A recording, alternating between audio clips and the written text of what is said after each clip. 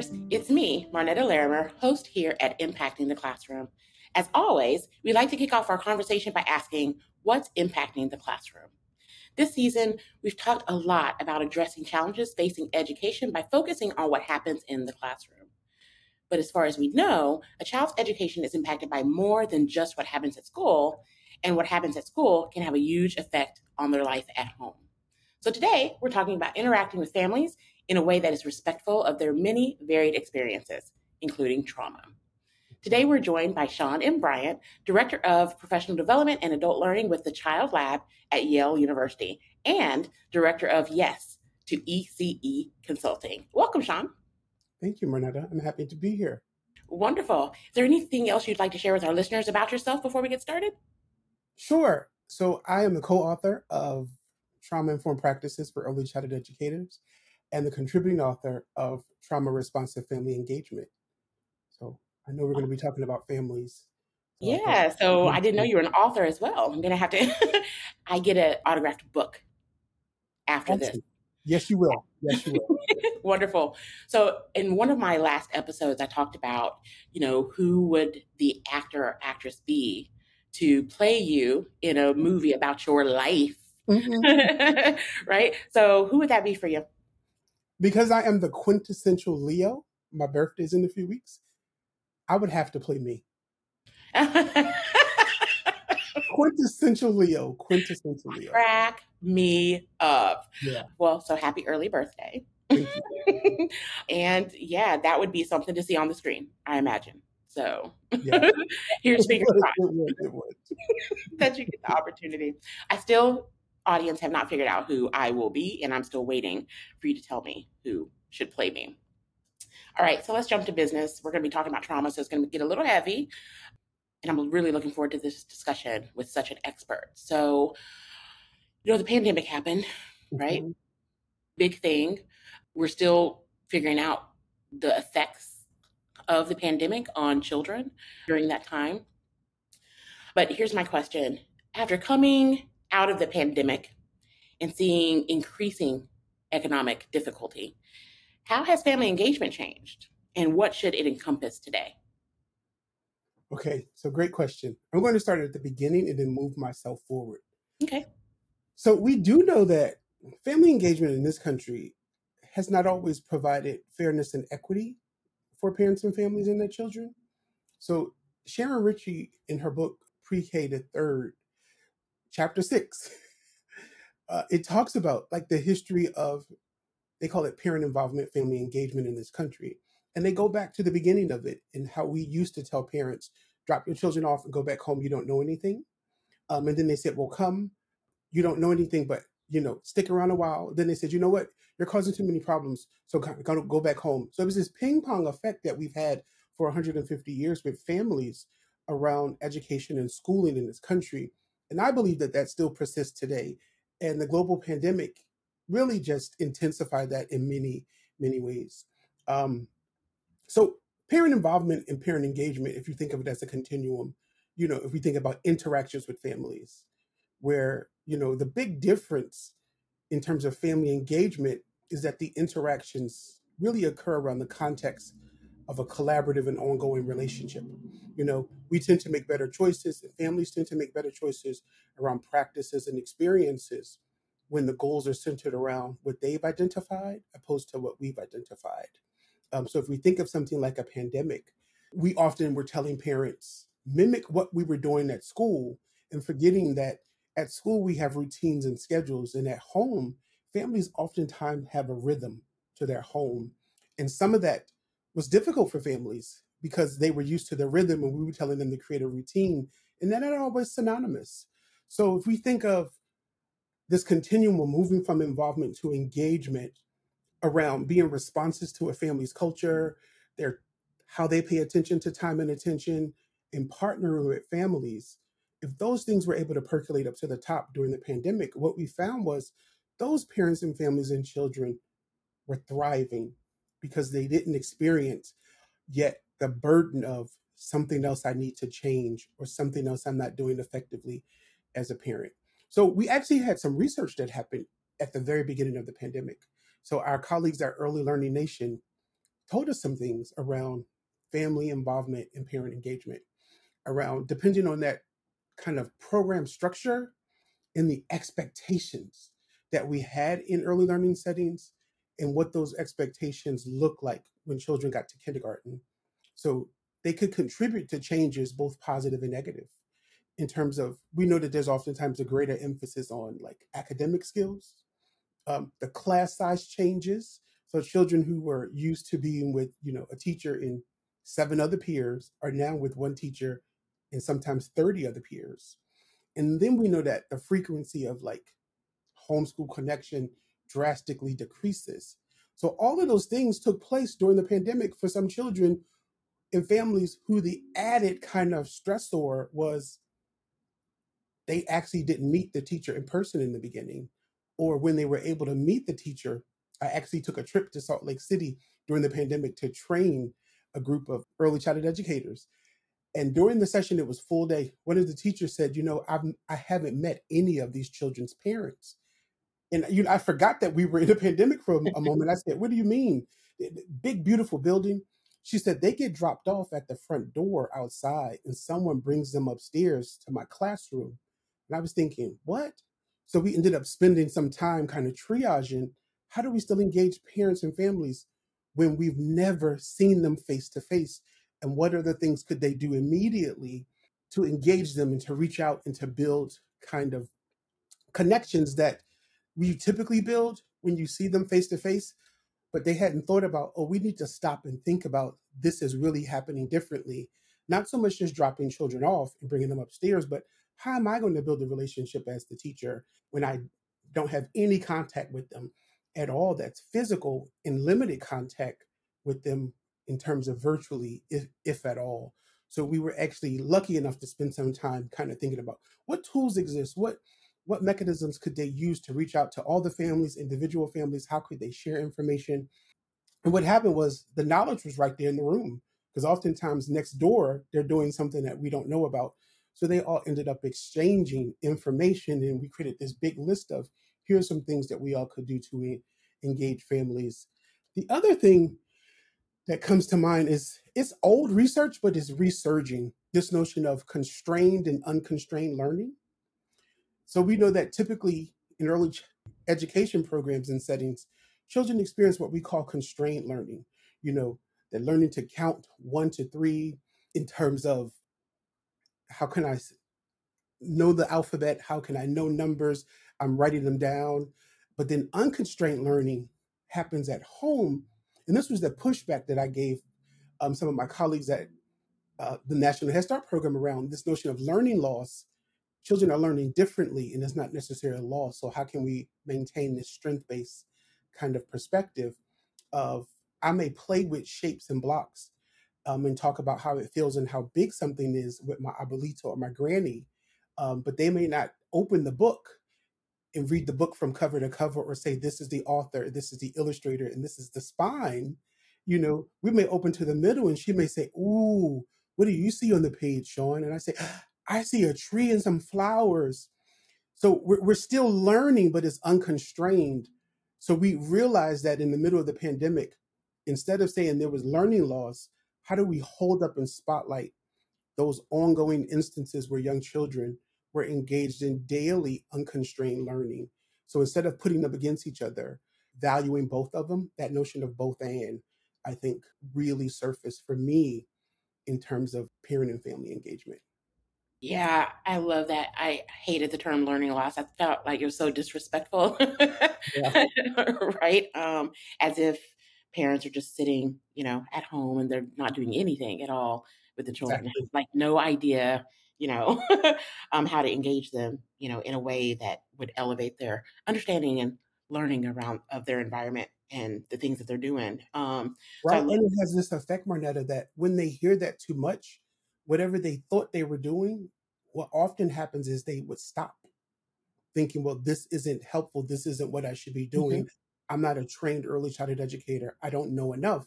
So I need to just get my child there so that they can teach them, which is this kind of traditional way. And that actually happened for many parents, that they were hearing that resounding message of learning loss and children aren't learning anything at home. So what they were doing, they stopped.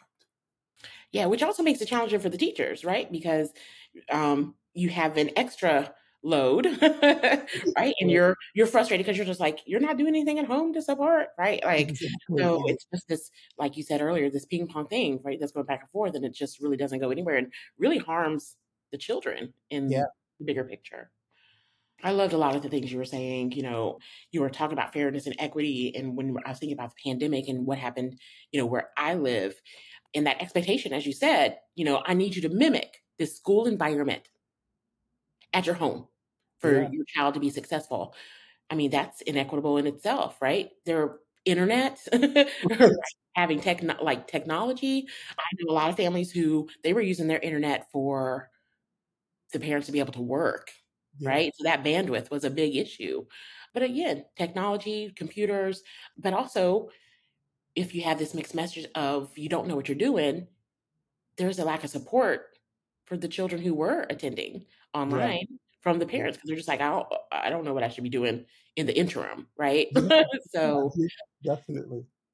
yeah, pretty challenging, pretty hard. But you had some sunshine too, right? Like you were That's talking right. about this list that you made about how to engage families, but you didn't tell me anything that was on that list. Like, so what are some of the things you all came up Oh, with? so they came up with using that little program. One of them is the Remind app. So, putting all the families in there and sending them messages, which two of the teachers were using, and other group was like, I didn't know that that existed, as a way to communicate. And then what's the name of it? That other one, say, I don't use it, but teachers can upload pictures, write little messages. So you literally could see in the moment, my kid just did this 5 minutes ago. Or they could send them voice messages on the web based program around, oh, Sean didn't come to school today. Is he all right? What's going on? Here's what we did today. We learned this new thing, or we experienced this new thing. We'll do it again, but just for you to know, I hope he's doing all right. Or all of that type of information so that they can still connect with parents and families and children. Is it Um, Class Dojo? that's what it is. Class Dojo. Thank you. I kept thinking the word dog kept coming to mind. I was like, it's not dog. It's not dog. Thank you, Marnetta. It was Class Dojo. That's exactly what it is. That was difficult. I was Yeah, struggling. I could tell you were struggling and you really I, was- wanted to find I that. knew it. I kept saying it's not the word dog. It's not the word dog. Yeah, I hope not. Yeah, yeah. All And right. even things like Dropbox, where they could have free accounts and upload little videos of what they did with the whole group with parent permissions. So they were really just triaging all these kinds of ways that were, in many respects, economical and free, or really low cost, that we oftentimes see K through 12 educators using and not preschool educators. But I saw them make that lift to start using all of those resources to communicate with parents and families. And the beauty of it is, now that we're kind of, if we truly are out of that, I say, stage of the pandemic, they're still able to use those resources Right. and kind of leverage what's happening. So it wasn't, we used that during the pandemic, but here's this way I've kind of brought technology into my teaching and my shared space with young children. Yeah, another modality, right, to make those connections and between family and school. Definitely, I'm all for adding things to my tool belt. You can never have enough Yeah, yeah. things, especially as a teacher. Or, I mean, educator, because Mhm. comes in all, Yeah. encompasses all. So yeah, I appreciate all of that. Yeah, you said a lot. And thank you for like some of the resources and just the thought around your processes, so that the listeners can get an idea of how that Mhm. works. Yeah. So you talked a little bit about this some, but I want to get more specific. Let's talk about family engagement and what it means to be trauma informed. Oh, my favorite topic these days. Ready? So Dr. Bruce Perry says that trauma responsive practice is always guided by our understanding of the neurobiology of stress and trauma, right? So, what he's really talking about is what we call state dependent functioning in the literature. And I'm not going to bore you, all your listeners, with that kind of conceptual, heavy stuff, because I really like to land on the practical stuff, stuff that we can grab a hold to and implement the next day or the day after. So we all have these kind of internal states, Mernetta, that are always changing along what we call an arousal continuum. So I like to say that arousal continuum is like a staircase. At the bottom is calm, and at the top is terror. And then we have all these states in between. So the states of our emotions and stress move up and down that arousal staircase throughout the day. And if we move up and down it and think of parents, parents and families' stress response systems are activated, right? We get close to hyperarousal and we call it fight or flight, or hypoarousal, and it's more of like a freeze or even a fawn state across that kind of moving across that continuum, right? So when our stress response becomes less activated, we connect and get closer to calm.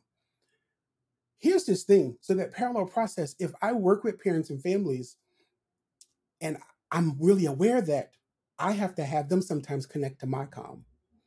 Because when we connect to calm, we think clearer. Our prefrontal cortex, it helps us to be logical and to make decisions and solve problems, right? But sometimes that's just not the reality. So in the book, I actually offer an example, and I know I'm going to send you signed copies of both. But one of the stories is a real story. I was in Oakland, California at a Head Start program. The parent came in and she was really upset. She had a child with severe disabilities who went to the school district in the morning, and she came to Head Start in the afternoon. She was 4.5, and she had no verbal language skills, and she did no sign language. And her mother had these papers, and she was angry, and she was at the front desk saying, "Everyone here is trying to kick my daughter out. You're trying to kick my daughter out," which wasn't happening. She had misunderstood what the papers were. And they had mental health consultants, coaches, family advocates, the director. Everyone could hear her at the front desk, and no one went to help her. So the director said, "Sean, will you go talk to her?" I'm the consultant. So I walked out there, and most people in the world are taller than me. I'll say that out loud. So I got close to her, and I kind of just looked up at her and said, "You love your daughter. You're supposed to be upset." And she kind of looked at me like, "What?" And I said, "You love your daughter. You're supposed to be upset." I said, "Would you sit down and talk to me?" And she sat down, and I sat close enough so that our knees kept bumping. It was all intentional on my part.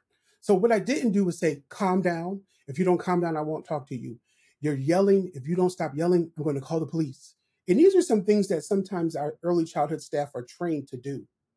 And then she just began to tell me what happened. She connected to my calm and was able to access her calm in the way that she told her story, which was important. And then she said, "Here's what I need." Now, I explained to her I was the consultant, but every time she returned to the school, guess what she was looking for? You. Right. And I said, "This woman is the director. These are the family advocates." She was always looking for me. So when we think about interaction and relationship, and that her being really stressed, and I know enough to know that what I was met with was her trauma. Those were her past experiences that kind of got ushered to the front, right? Because the other part about this notion of stress and trauma is that our perceptions of threat and fear, they impact our internal states, and that our perceptions are our reality. So if I perceive Marnetta to be a threat, even though she isn't, every time I engage with her, I'm going to see her as a threat, period, because our perceptions become our reality. So when we think about our sensory systems and what do we see and hear and smell, taste, touch, and feel, those are all perceptions that can impact how we engage with families. So if we're not aware of that, what often can happen is a parent and family's prior experience can show up in our early learning setting, and they can pull us into their sunken place. So if we're not aware as early childhood practitioners, their sunken place, or sometimes we like to say their volcano or vortex, we can get pulled into it. So then we're not helpful. So if we think of that arousal continuum, we allow them to pull us right up that staircase instead of anchoring ourselves so that we can, situate ourselves at the bottom. So I mentioned that staircase. So if all your listeners would imagine a staircase with at least 5 steps, if not more, the bottom step is calm, right? But as you move up that staircase, the next phase would be alert, then alarm, fear, and unfortunately terror, right? As our stress increases, that fear and threat, as we move up that arousal state, that's happening to a lot of our families who live in like situations or in environments where they're constantly faced with fear and terror. And our early learning settings are oftentimes the safest spaces for them to land, and we don't realize that. And when they land there, sometimes not the best parts of them show up, and then we react to it instead of responding to it by understanding, oh, this is trauma that's oftentimes been normalized. And when it's been normalized, it shows up first instead of, uh-oh, some other stuff is going on, which is why it's so important, I think, as early childhood professionals, not to have just a working knowledge of what trauma is and how it is different than stress, but to work on our own stuff. Because if we don't work on our own stuff, it's so easy for us to be activated and triggered by our parents and families kind of situations or circumstances around the activation of that stress response. So if we think of things that are novel, events or experiences that are unfamiliar, parents and families can perceive those as dangerous. Even showing up and there's a new teacher. So if we think about our teacher shortage, if there's always a new person, that's a novel experience that the parent and family and the children can perceive as dangerous. Then it becomes unpredictable. So if they don't have levels of certainty and that predictability, that constant sense of change is, no matter how you classify it, small t or big T, it's trauma, right? And what we rob them of is that personal agency and control, when they feel like I don't have any control over beginning in this preschool classroom. I don't have any control over where I have to bring my child because I have to go to work and they have nowhere else to take them. So that all sounds sad. So I'd like to say on the other side of it, which is a whole nother training, just like stress is contagious, I like to remind professionals that calmness is contagious also. So these things called mirror neurons, they're activated when we witness someone else taking action. So this notion of how do we begin to move toward calmness, or a child or a parent gesturing for assistance, or we notice someone experiencing emotion. So if I'm walking through the park with my 4-year-old and I see someone sitting on the bench and my 4-year-old might say they're crying, and I might say, yeah, I see the tears. They might be sad, but sometimes we cry when we're happy. But a lot of people cry when they're sad. So I have to name it and explain it because they've noticed it, that whole mirror neuron around how do we see these tears and begin to understand it across a continuum without knowing all that that person is experiencing.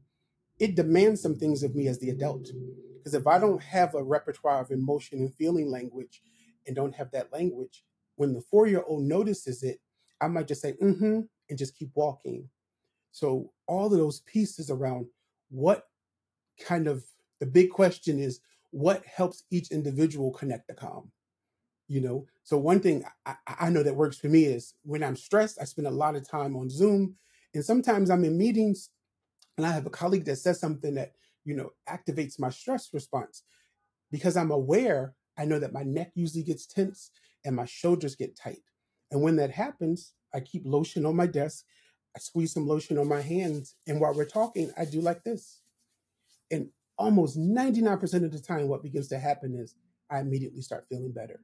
And if that doesn't work, I keep some room temperature water, that's orange juice right now. And I sip that because it activates my vagus nerve.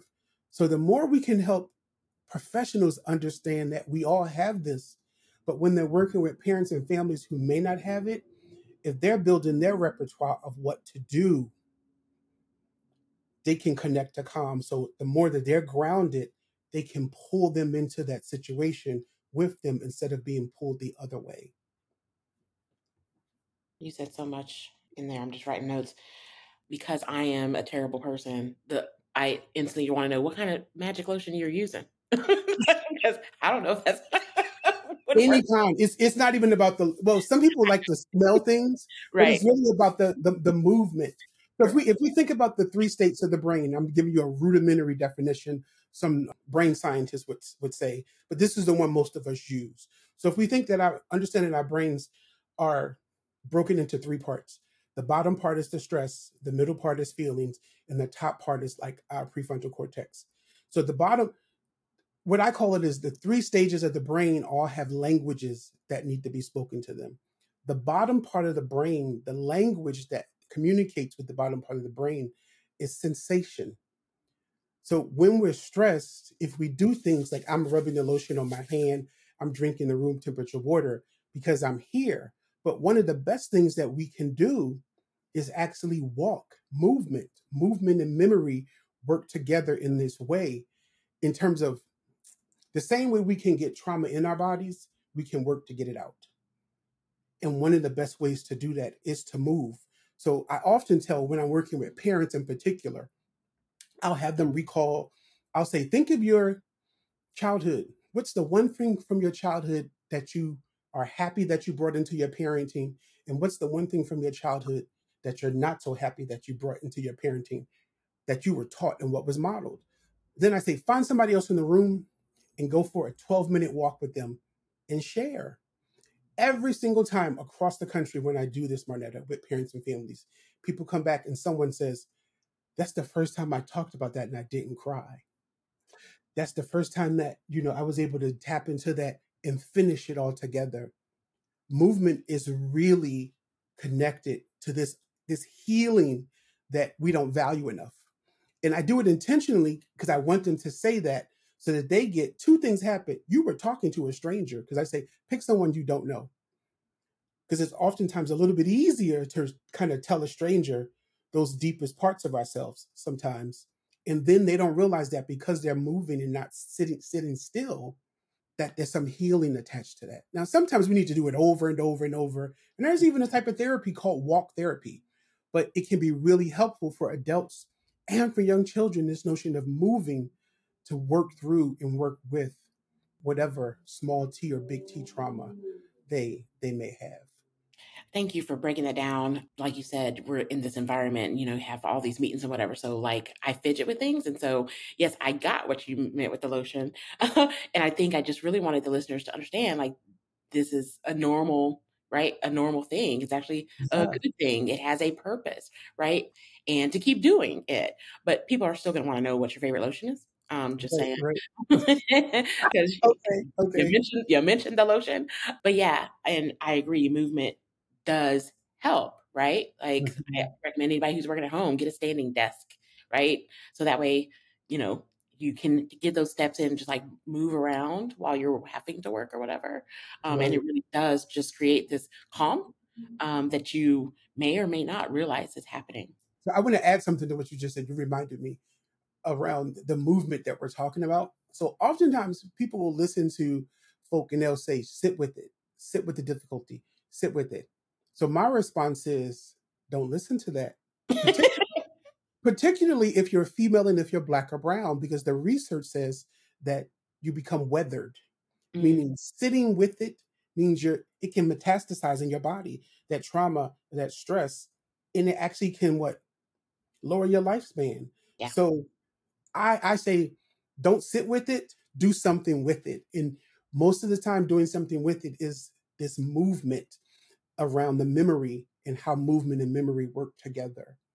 Appreciate you advocating for my black and brown sisters out there, because that's right, the strong black woman. That's the right, and we just swallow and hold all that trauma, and it does affect us in so many ways. And because we're so busy taking care of other people, we don't take care of ourselves. And I can't list on my hands how many of my friends, coworkers or whatever, are going through some really major health issues at younger ages than they should, because Right.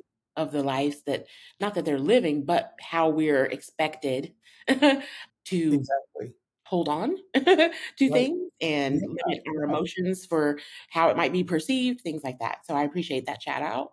Yeah. No. And I think if over, I'm having a really good time with this conversation with you. Over time. So in the book, My Grandmother's Hands, Rosa Memenikin talks about this notion of trauma decontextualized in a person we call personality.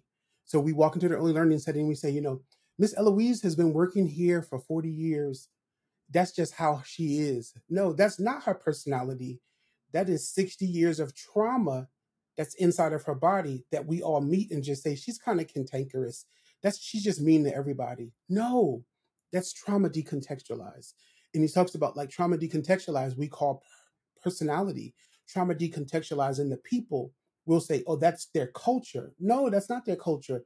That's historical and generational trauma showing up in the people that they sometimes may have normalized, but that's not normal.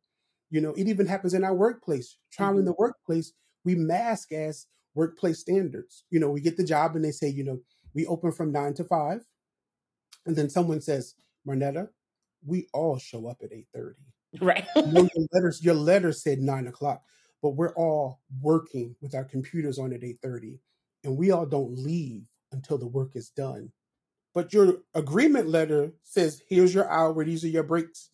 And then anything beyond that, you feel the pressure of work, which becomes not just oppressive, but stressful, and it can become traumatic.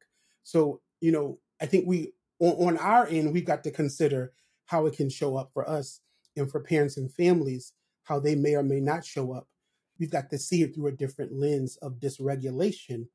And then if we understand it through that lens, which is more closer to a trauma lens, we walk away with a different perspective about that parent or family.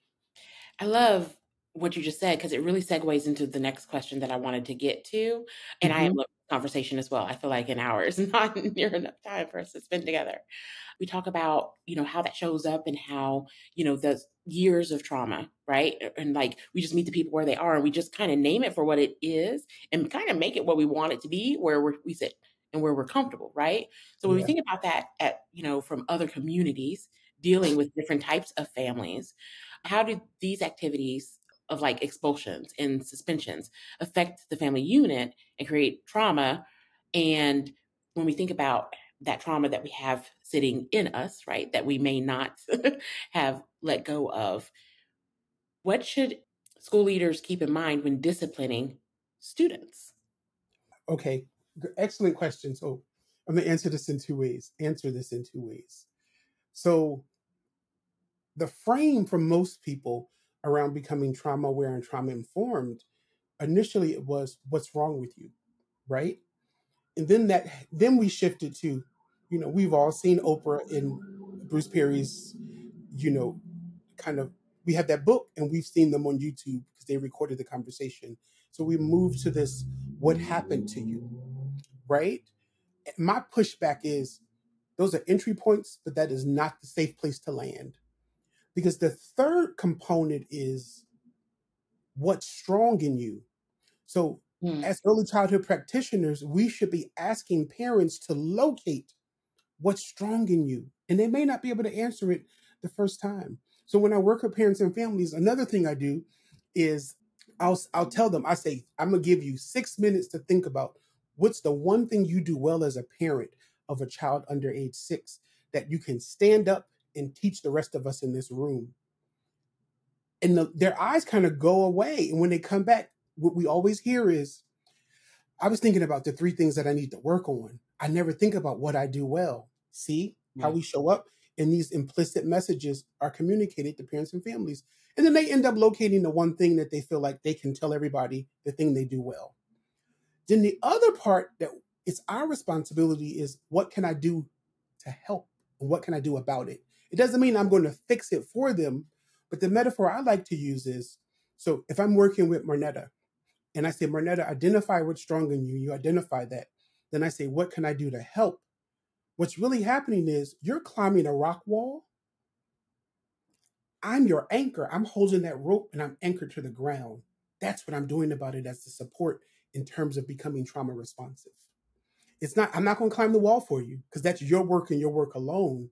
But my work, when I get past what's wrong with you, what happened to you, and we engage in that third tier of you identifying what's strong in you, then the fourth piece is what can I do about it?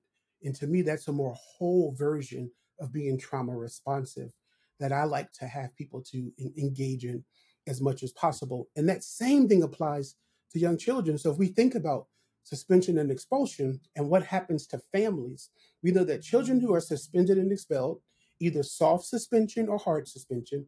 So a soft suspension is go to the principal's office. go next door to, Miss Smith's classroom. Anytime I'm asked to leave my classroom, Hmm. I'm suspended, period. We've got to really understand that. Okay. We actually have, and these are from our colleagues at Early Learning Nation, there's a 37% redundancy rate in content overlap between children in preschool and kindergarten. So the kindergarten teachers are saying, these kids won't sit still, they're bored, they have so many problems, because you're repeating what they already know. So if we think of the pushdown effect and this attachment to suspension and expulsion, that when children are suspended or expelled or parents are constantly called, we know that it actually ruptures the parent child dyad. That my parents love me, but they're constantly called to come get me. The teacher's saying speak to them on the phone. They're just delivering negative messages. That will actually rupture the parent child relationship. So then the school's already seeing Sean as a problem. So Hmm. now my parents see me as a problem. How unhelpful is that when we think of suspension and expulsion in the family unit, in how we're creating and adding to trauma? Yeah, because the parents see us as the expert, right? Of all Yeah. things. Sometimes they more credit than we deserve, Yeah. right? And so, yeah, it would shift how they think about their children, depending on their relationship, of course, with the school entities or whatever. So you asked about the disciplining students. I would encourage all schools to review on a yearly basis what's written down and what's implemented around this notion of having guidance policies opposed to discipline. And I think languaging is important here, because discipline gets close to, I have this 3-year old, this 4-year old, or even this 2-year old. The research says that in Philadelphia, where I am right now, the 2-year olds in this city were asked to leave toddler programs because they were demonstrating toddler behaviors that the caregivers saw as problematic. 2-year olds, these are kids in diapers saying you're acting like a 2-year old and we want you to act like a 4-year old. Here's the problem. That's not the 2-year old's responsibility. That's us. So, Walter Gilliam's known for saying suspension is an adult problem, not a child's problem. So if we move towards guidance strategies in this ongoing and continuous education and learning, in figuring out where did these policies come from, who are they affecting? We know they affect little boys that look more like me than anybody else. Why is there a disparity? And then being committed to doing something about it. And I think the first commitment is to say, you know what? We work with families. We work with families. We work with children and families. And what I find is school leaders no longer have to say, we don't suspend children. But if the push, because then that could activate someone's memory, the replacement is we work with children and families. We work with children and families. And I like Stuart Shanker, who's up in Canada. He lived at the Merit Center. He basically espouses that young children, in terms of self-regulation, is a social phenomenon. So what he's talking about is at no point should a young child be responsible in terms of self-regulating on their own. They have to do that with Sean and Marnetta, which means we have to be self-regulated so that they're co-constructing that with us. He says self-regulation is a social phenomenon. And then when we do that repeatedly over time, then they can get to what? Controlling themselves later. So for me, that's that suspension and expulsion piece. What aspect of this child is percolated up where they're saying without using those words, I need you to support me in a different way, or some of my needs aren't being met. So instead of us saying your problem, we lean in differently. And I'll end with this. We actually know, this is research from the 70s, Marnetta, that little boys, particularly little boys of color, who were gifted over time, when their gifts were not what honed, academically gifted, their behaviors started to look identical to the little boys with disabilities. So imagine all of our preschool classrooms across the country where children show up quite talented with agency, and it's kind of school readiness out of them. So then my behavior starts to what? Look like the other child who needed a different level of support, but who may be more internalized. And if I'm externalized and how I'm demonstrating that, my behavior is seen as problematic, and I get suspended or expelled and tagged and labeled without ever realizing that there were all of these gifts and talents there that never got honed. So my plea to leaders and to teachers and anyone listening is to rethink it. If you have discipline policies, read through them and say, is this efficacious and supportive of developing each individual's child's agency? Does this help teachers develop agency as the teacher to be supportive of individual and groups of children? And then ultimately, how can this be supportive of and connected to what parents and families are doing at home? Yeah, you were talking, and all I could think, well, not all I could think of, I was thinking about all of things, right? Just visualizing, because you're just telling so many truths right now, as a mother of two beautiful brown sons, right? I've had my share of struggle in the school system. And so I've just kind of not, little t trauma, you know what I mean? But just reliving some of those things. But I also was thinking about these early interactions and just how it impacts the dropout rates, right? And students' interest in remaining in school because it's no longer a place that they trust or that they feel seen or heard or that they find value in because they're not getting what they need out of it. Definitely. All right. So we can't talk about family engagement without, the big stereotype, right? Fathers, right? And missing father, right? Mm-hmm. So we're talking about family engagement. Let's talk about engaging with fathers, right? And what does that look like? How can we get more of it, right? Talk to me about, being a father and part of this engagement. Okay. So there are two big things that because I do a lot of fatherhood work in Alameda County in California. With Kevin Berman, he's the fatherhood administrator there. They've been doing great work for a number of years. So Dr. Natasha Cabrera, she's in Maryland, I believe. Her and her colleagues said years ago, they said that, no single definition of successful fatherhood and no ideal around fatherhood can claim universal acceptance because it depends on the individual father. So I want to start with that. The second piece is the Pew Foundation did some research on fathers. And, at first I was like, this is a mistake, to the own internalized voice stepping up. And what they did was they compared children up to age 5 and then children basically ages 5 to 18. And they really spotlighted a number of fathers, but the three that kind of got pushed to the top were Latino fathers, white fathers, and Black fathers. So children up to age 5, the remarkable part when they thought about like feeding and meal prep, dressing and bathing, reading and playing with children, at the top percentile in those three categories were Black fathers. That's never what the news talks about. No. You can go to the Pew Trust. Like, so I was like, wait a minute. Of course, I was sharing it with everybody. I was like, wait a minute. Why isn't this the narrative that we hear? So it was kind of refreshing.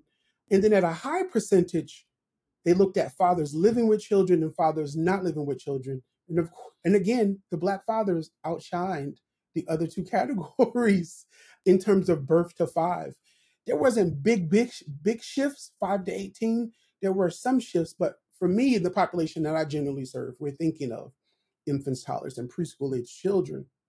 So those two things I think are really important when we think about engaging fathers richly and deeply as caregivers. We do know there's an uptick in fathers who are at home, they're engaged in meal prep and eating with children. And we know that, we have solid research that says when parents and families actually eat meals with children, we engage in talking with them, and it has beneficial and lasting effects across the ages around getting older and assisting with homework and reading and talking and those things. So I think there's some key things that I've been saying for a number of years when we think of engaging fathers differently. New York they had a father engagement program, and it said, sign up and we're going to teach you some skills. And none of the fathers signed up. I kind of reworded it, but it was kind of sign up and we're going to teach you some things. Nobody signed up. They didn't change the curriculum, they changed the language on the flyer around things you can do with your child. It was focused on the child, and they had like 80% of the fathers showed up.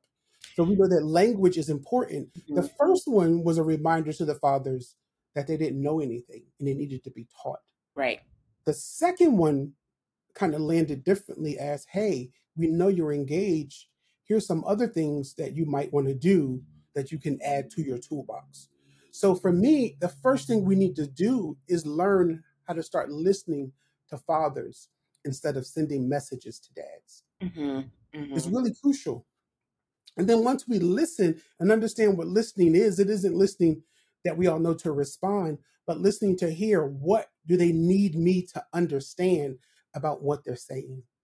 And then when we do that, we can begin to build relationships with fathers instead of providing early learning programs to dads. Right. Because they're not the same, and we think they're the same. And then when we do that, we can move towards kind of highlighting what father's strengths are, even during challenges. They may be having a challenge with the other parent, but if we highlight their strengths, it helps us to not buy into those negative stereotypes.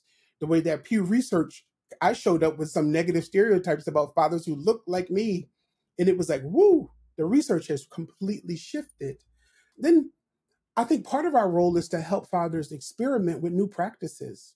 Instead of giving them advice on what to do and how to do it, how do they begin to experiment with, you might like this, your child might, we don't know, but experiment with it.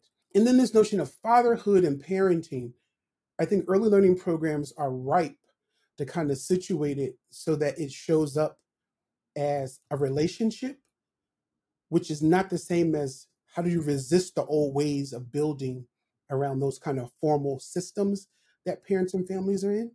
And I think lastly, and this is not for just education, but I think of healthcare, social service, all those other places where fathers and their children take up space as citizens, see our relationships with fathers as a critical component Yes. to their fathering. Instead of, we oftentimes focus on fatherhood as a set of techniques. So if we rethink that and revamp it and see that relationship as a critical component, then we're doing some things differently. We're doing some things differently. I loved everything that you were saying. I know I keep saying that. Sound like such a fangirl. I think when I think about, my time in the classroom, and family engagement, it really was built around this expectation that, it was going to be mom, right? Maybe grandma or whatever.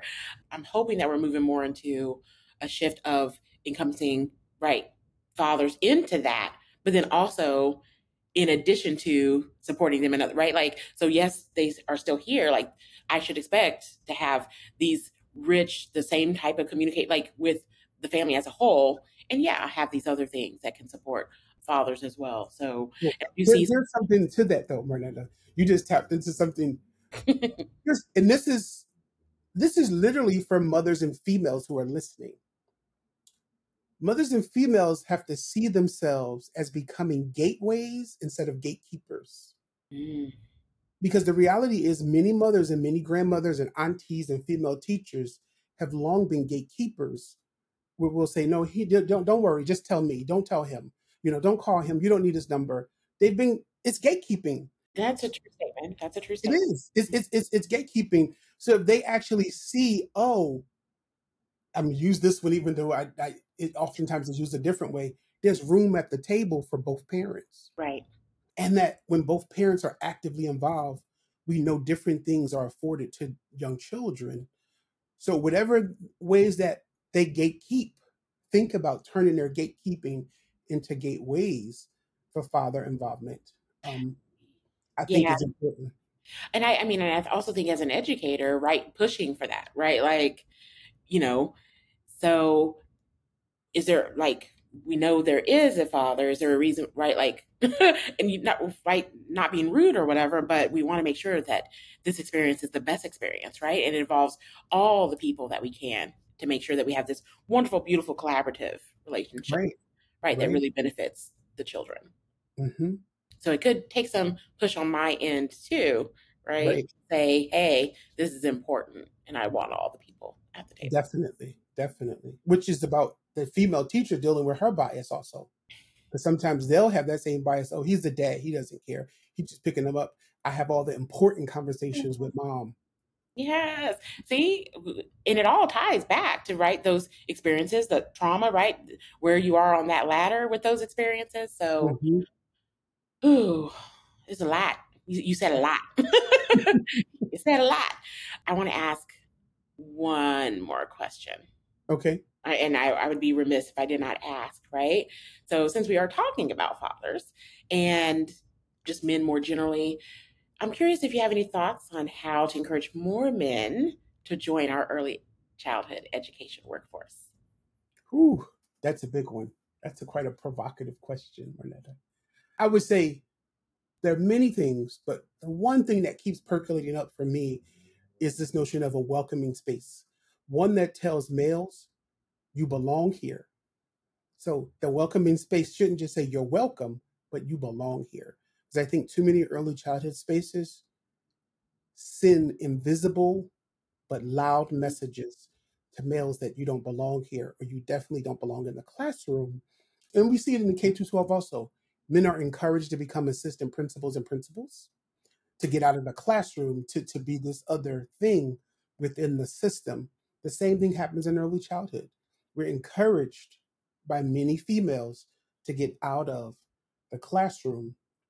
And I think the other part of encouraging more men to join is the compensation has to change. For For men who everyone. say, from right, who I love doing this, but I'm charged with quote unquote leading or supporting my family, if that's their family's kind of value, that's a sure way for them to say, I'm going to go do something different, even though I enjoy doing this and it brings me happiness. But if the happiness brings me sadness because I can't care for myself or my family, I don't think many people can reconcile that. So for me, I think this notion of a welcoming space that really resonates, you belong here and we want you here, and the compensation. Yeah. Yeah. And we've been talking about compensation shows up in all of our conversations across this podcast. Hopefully, people are listening and just understand the value and why it's so important.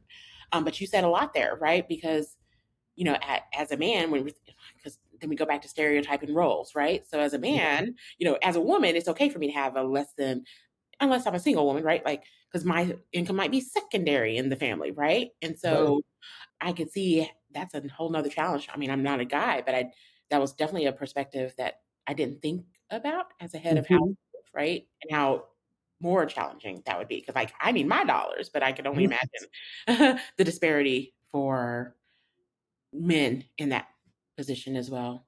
Mm. Lots to chew on. Yeah, we're gonna have to circle back. There's like so much more to this conversation, but we are out of time, Yeah. unfortunately. You said something earlier that I absolutely cannot agree with more. And here at Teachstone, it's what we say too. Interactions matter, right? Yeah. Those interactions are important. They're impactful. We have to be very mindful of them from the inception of our contact with different individuals. So thank you for your time, Sean. Some of the things that you said that I want our listeners to remember is, guidance strategies instead of discipline, right? Like, so let's think about that and how we can move that forward and lessen the trauma that's happening with our families. Movement, right? Removes that stress. So let's get moving. But of course, lotion, which we still didn't get his favorite lotion, but I grab whatever is available. he's just like, whatever's in the house. I can tell you my favorite, depending on what, like that stress relief by Bath and Body Works is like amazing. I love the smell of like the eucalyptus and like Okay. the mint Okay. and whatever. And so sometimes, or I'll burn a candle. So like in moments, like you said, the smell, right? Yeah. Um, and then just connecting, to calm and remembering that calmness is contagious. So lots of wonderful quotes, lots of things and nuggets for us to hold on to and hopefully embed into our everyday lives Definitely. as we move forward. Sean, again, this was amazing. Thank you so much. Thank you, Mernetta, for having me. I've enjoyed my time with you. Wonderful. Listeners, you can find today's episode and transcript on our website, teachstone.com/podcasts. And remember, as always, behind great leading and teaching are powerful interactions. Let's build that culture together. Thank you to today's team. Marnetta Larimer is our host. Our producers are Isabella Henriksen and me, Megan Cornwell. Editing help is from Castos. You can find Impacting the Classroom on our website at teachstone.com/podcasts, where you can also listen to our other show, Teaching with Class. Impacting the Classroom is a Teachstone production.